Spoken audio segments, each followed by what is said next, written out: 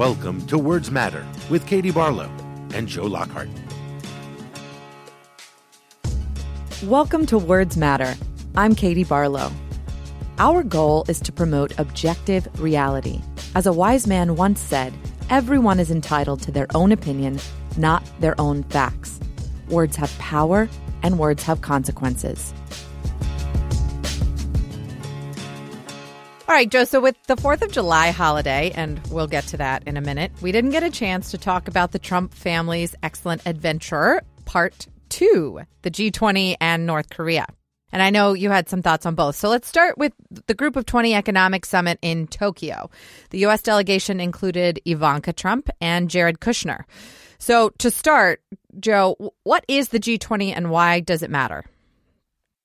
Well, the G20 is an extended group of the top 20 economies in the world who get together once a year with their heads of state to talk through, economic issues, trade issues. It's one of those meetings that's high on ceremony, but also because the leaders are together through a series of bilateral and trilateral meetings, a lot of stuff gets done. It is a chance for the U.S. president to demonstrate our economic leadership in the world. And it's not the most exciting thing in the world, but it's one of the critical meetings that a president needs to do every year. One of the most peculiar parts of this G20 meeting, though, was the president did seem to be the star of the program. He brought a co-star with him, and it was his daughter, Ivanka Trump. Without any particular role, she just kept showing up at meetings, and she kept interjecting herself into world leaders' conversations. The internet was alight with her trying to butt into a conversation with Christine Lagarde, the head of the IMF, and some others, and the look on their face told the story of, what are you doing here and why do we have to listen to you? You had pictures of Trump surrounded by world leaders with his daughter sitting next to him. The G20 is not supposed to be take your children to work day, but that's what it felt like. And it's just very, I think, telling of how Trump views the presidency. He views it as an extension of running the Trump Organization, which is a family company.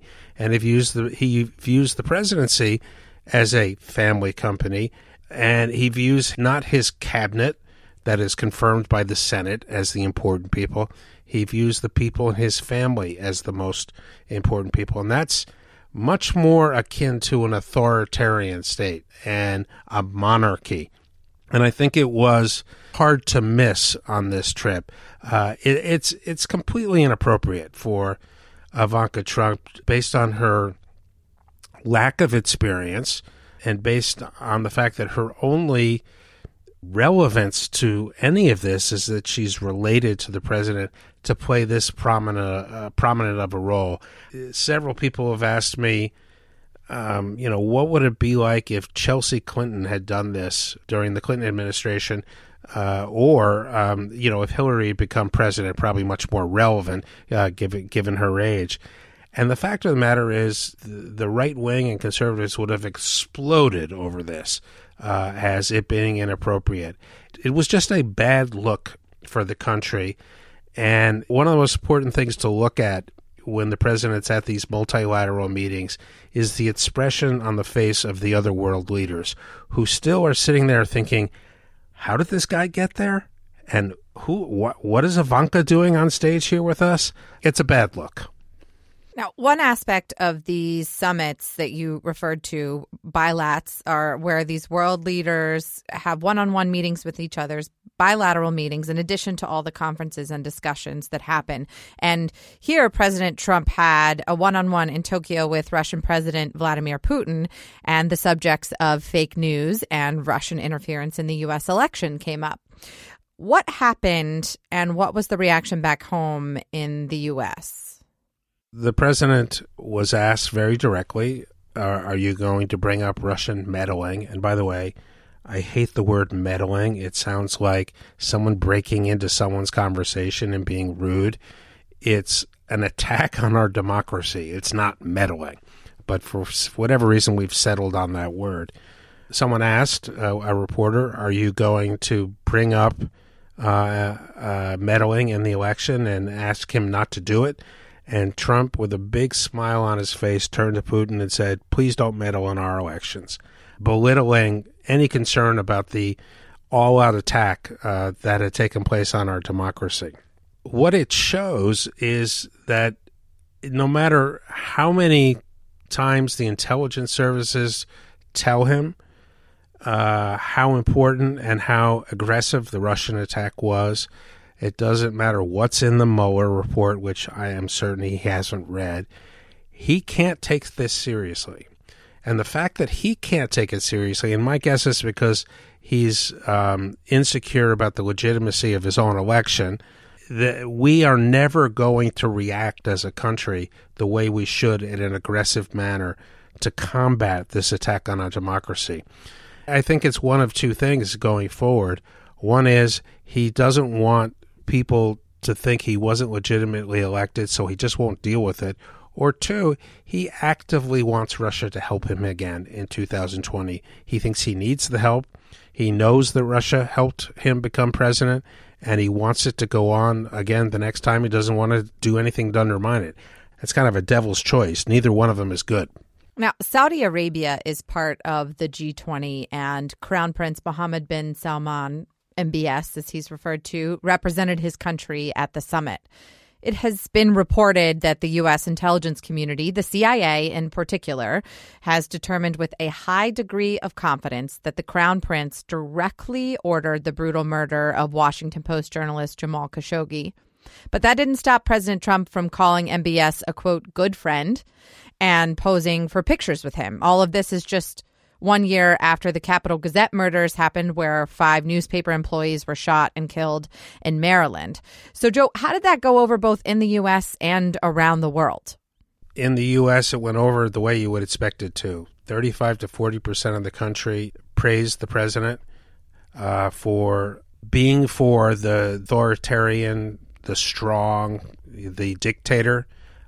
These people are going to react positively to whatever Trump does. The rest of the country, I think, was aghast. When you look at that whole trip, he did 2 things. One is insulted our allies, Germany, Japan, did everything he could to belittle the people who share our values, share the idea of liberal Western democracy, even if Donald Trump thinks it's about California liberals and doesn't understand it, and praising dictators. And it's becoming increasingly clear that this isn't just an infatuation with people who have a lot of power. It is the way he thinks the world should work. And that should be very scary to people at home. For instance, he jokes about his 3rd and 4th terms. Those jokes aren't really jokes. He doesn't view our country and our system of government the same way that most Americans do, as a, organic democracy. He views it as more like the Trump Organization, where someone is in control of everything and anyone in the way has to be pushed aside. And it really was striking during the trip that he refused to take on MBS over the killing of the journalist Jamal Khashoggi. He refused to take on Vladimir Putin for an attack on the United States. I mean, let me just say that again. Russia attacked the United States, and Trump's response was to laugh about it. It tells you everything you need about who Trump is.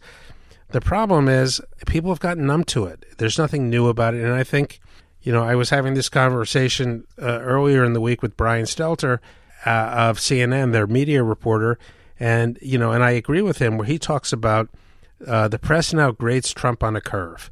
They don't think he's very smart. So when he makes a mistake, it's just Donald Trump being Donald Trump. To me, it's unnerving that, at a international summit, the G20 in Osaka, that the president would side and laud dictators over the people who share our values, which to me tells me he doesn't share our values. He shares the values of Vladimir Putin and the Saudi government. All right. So after the G20 summit, it was off to the Korean Peninsula for some photo op diplomacy, and Donald Trump took a few steps over the border into North Korea. So, Joe, explain what happened and how the press covered it. Let's take one step back. I think what we've seen is Donald Trump views diplomacy as a way to present himself in a positive light, as opposed to using diplomacy to advance America's interests. The conventional wisdom, and trust me, conventional wisdom is not always right, but conventional wisdom on North Korea for the last 30 years is they need to earn levels of legitimacy, and you don't rush into a state visit or a one-on-one president-to-leader meeting because that gives them the legitimacy that they're looking for. Well, Trump has now done it twice. And each of them, the North Koreans have come out with tangible results, and the Americans have come up with nothing. And after the Vietnam summit, people thought maybe these talks are dead. Trump, the showman, when he was in South Korea, and my guess is he came up with this idea on his own, thought, well, I can go to the DMZ and I can say hello to my good friend who sends me love letters, Chairman Kim, and I can go into North Korea. And that's what he did. And there's no doubt that it was historic. No president, sitting American president, has ever set foot in North Korea. It's not a question, though, of historic as no one's ever done it before. There's a reason no one's ever done it before. And the press drooled all over themselves in presenting this as some historic moment in our history, when they should have just said, this hasn't happened before, and gotten into the context of whether it was a good thing or it was a bad thing. Trump understands implicitly that the press will often mistake motion and activity for progress. Something new happening as opposed to something important happening. So let's review the bidding. After 3 summits, the U.S. policy now, according to the New York Times, is that we're not going to ask North Korea to denuclearize. We're going to do a sort of tacit freeze, which is we're going to accept that they're a nuclear power and work with them on making sure that they use that power responsibly. That's an enormous concession to North Korea, and it's the exact opposite position that Trump took at the beginning of his administration. Let's look at what North Korea's gotten out of this. Chairman Kim started this as being seen as a recluse, someone who was weird and strange, who had his half-brother killed, has been described as a murderous thug. All of a sudden, he's now on the same level as the President of the United States. He got the President of the United States to come to North Korea. He got the President of the United States to fly halfway around the world to Singapore, to Vietnam. And what has he given up? Absolutely nothing. Press can cover this as the U.S. keeps getting taken, or they can be taken in by the pictures of, well, look at the president walking in to North Korea, and no one's done that before. And there's a kind of shocking lack of context to how that visit was reported.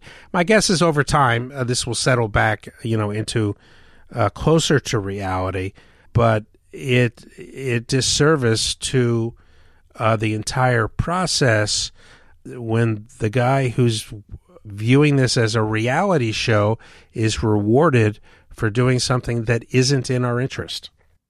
Now, we did get some press secretary news. It was reported that the new press secretary, Stephanie Grisham, was involved in a scuffle with the North Korean security officers. That's a pretty rough first week on the job. What did you make of that reporting? Having been in those situations, they happen way more often than you might think, particularly in authoritarian states that have state-run media, state-run television, where if the North Korean handlers said to the media, everyone stand on one foot and start barking, they would. I don't think the American press would quite do that. It is part of the press secretary's job and the press secretary's team to make sure that the American press gets access, and particularly on things that are done on the spur of the moment. It is not choreographed. So I think she got a taste of a piece of the job that I know full well. I remember a lot of scrums where, you're pushing back on security people and you're trying to help a cameraman come in, and the next thing you know, the camera hits you in the head and you're like seeing stars.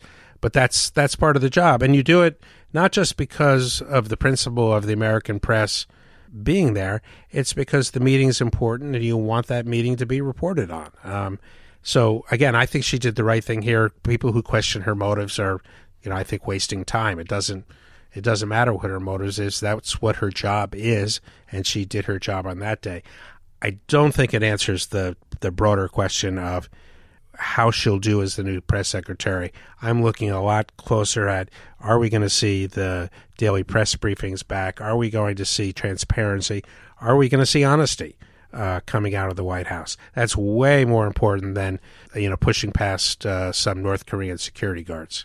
And Joe, last week we also got word from a congressional group that went down to the border to visit CBP facilities, including Congresswoman Ocasio-Cortez, who said on Twitter that officers were keeping women in cells with no water and had told them to drink out of the toilets. What do you make of what's going on at the border this week? Listen, what's been going on at the border this week, last week, and now for many months is a national and an international shame. It's just shame on this country for allowing this to happen.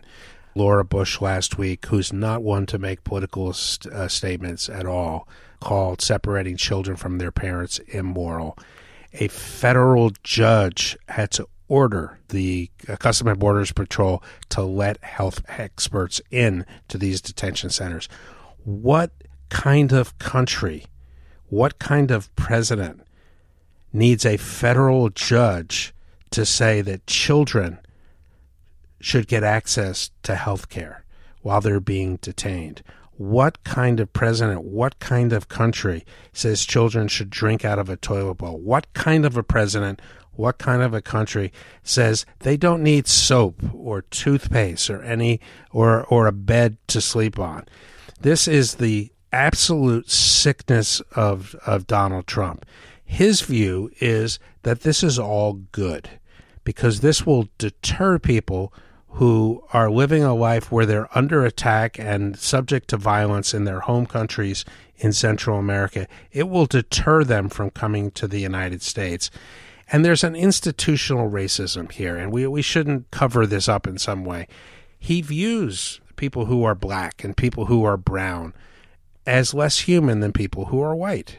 Only that kind of person could look at what happened in Charlottesville and say they were good people on both sides, when one side was white supremacists and neo-Nazis.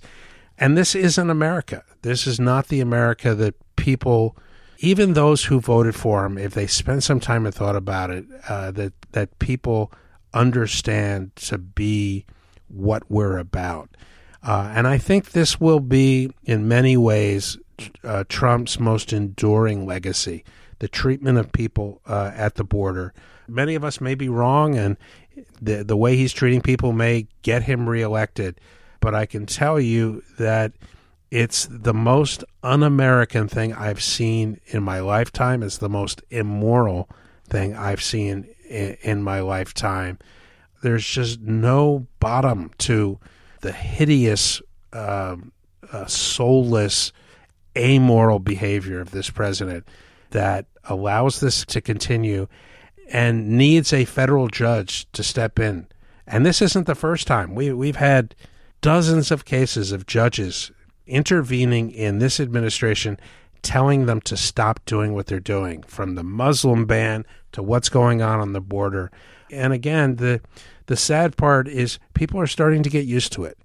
And no one should get used to this. No one should get used to what's going on at the border. It makes me sick.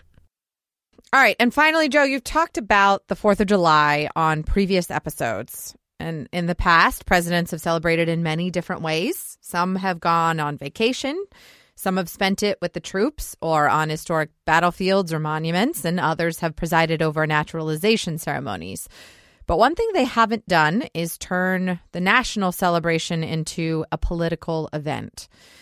Joe, what did you make of how President Trump spent the 4th of July last week? Just when I think I can't get more pissed off that Donald Trump is our president, he does something like this. 4th of July is an event for every American, not the people who think that Make America Great hats are the fashion statement, not just the people who voted for Donald Trump, not the VIPs who can get the tickets, not the donors.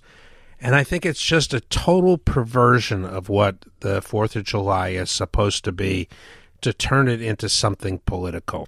We all know that Trump was taken by the Bastille Day event when he was in Paris, when the French down the Champs-Élysées had, tanks and military hardware, and just says a lot about Trump. Countries like Russia on May Day, countries like France on Bastille Day, they show off their military hardware out of insecurity, out of trying to show the world and their people how strong they are. America doesn't need to do that. It's just the opposite. We don't have to show the hardware. People know how strong we are. We don't have to have tanks and military aircraft going down the street and showing off hardware, because people do know what our strength is and people do know what we're capable of. And it's a sign of weakness that Trump is so attracted to this. And he's taken a holiday that 100% of America loved, I think. Maybe it was 99%. Maybe there's some people who don't like it. And he's turned it into a day that 60% of the country will choose overtly to celebrate in a way different from him. I went to college in Washington, D.C. from the late 1970s for a decade. Always went down to the mall on the 4th of July, and it was the most apolitical thing you could do. People just went to have fun. You were not for a candidate, against a candidate. It was just about celebrating what this country is about. And it's just the latest way that Donald Trump has perverted American values and tried to shape them towards his values, which are not American values. We've talked about this before, but this one, to coin a phrase, got right up my nose. How did President Clinton celebrate the holiday when you were there in the White House? Most of the time, he invited staff and their families and members of Congress and friends to the White House. The White House South Lawn is a wonderful place to watch the fireworks, and he would mingle with all these people. And the most important thing was he wouldn't do anything that made it harder to enjoy what was going on the mall that the general public could enjoy. What Trump did was, by shutting down a lot of things, he precluded, and I don't know how to quantify it, tens of thousands, hundreds of thousands of Americans from going and being on the mall to celebrate this very special day for being an American. And he did it in service of himself. We've talked about a lot of things in the last couple of weeks. We've talked a lot of things in this conversation. But that is the theme. If you want to know what the Trump doctrine is, it's in service of Donald Trump. Whether it's foreign policy, whether it's domestic policy, whether it's the symbolism and using the bully pulpit, it's always about in service of him, not about in service of our country. And I think that's one of the most depressing things about knowing that he will be our president for another short time, and he may get reelected. I mean, who the hell really knows what's going to happen? And there's really hasn't been a president in our history. We've had corrupt presidents. We've had dishonest presidents before. But I don't know that we've ever had a president who didn't necessarily love his country, who only loved himself. And that's what we have right now. He doesn't really care about the country. He doesn't really care about the values. He doesn't share the values. He cares about himself. He cares about his family. He cares about how he looks and what people think of him. And, it's why he'll go down as the worst president in the history of our country. Well, in service to our audience, we're going to keep it short this week. That's all we've got. And until next week, thanks for joining us. Thanks, Katie. And now, Katie's final word. Last week, Gold Star parent Khizr Khan welcomed new citizens to this country as he delivered the keynote address in Charlottesville, Virginia, at Monticello's annual Independence Day celebration and naturalization ceremony. Khan and his wife Ghazla moved to the United States in 1980 and became citizens 6 years later. In 2004, their son, U.S. Army Captain Humayun Khan, was killed while serving in Iraq. So this week, we give proud American and Gold Star parent Khizr Khan the final word. I am a patriotic immigrant American. I am a Muslim also, but being Muslim is circumstantial to my calling.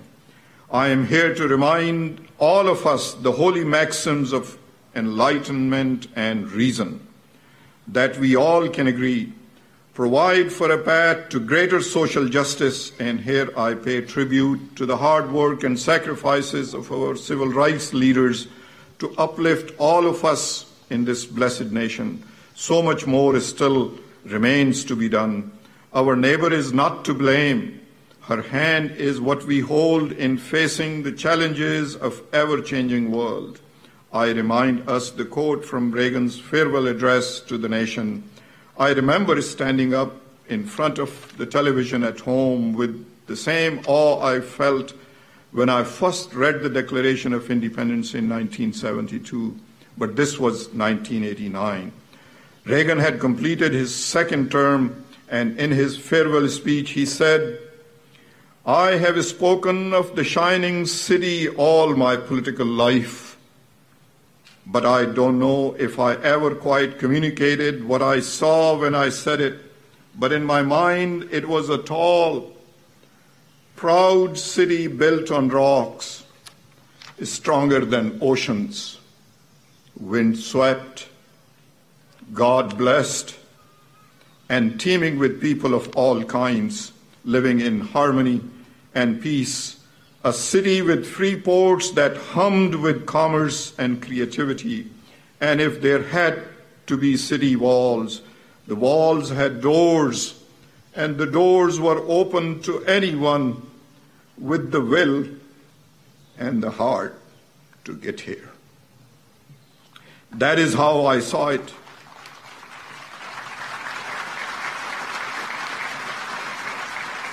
That is how I saw it. And see it still, Reagan said. Our your and mine story is like that of John Winthrop, an early pilgrim, seeking freedom of conscience and choice and finding the shining city on the hill. Now that shining city needs you and me and our voice so that it continue to be a beacon for all free-minded people in the world. Let's stand in solidarity as Americans, soon to be newly minted, like you and myself and those who came long before, to tell the world we still believe in America.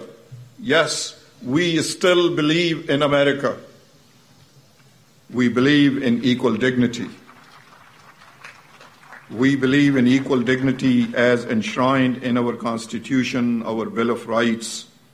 We believe in the dignity of asylum seekers, children separated from family and caged at our border, which reminds us of the concentration camps of the Second World War. We join the courageous voice of our asylum officers. That current program is fundamentally contrary to the moral fabric of our nation of immigrants.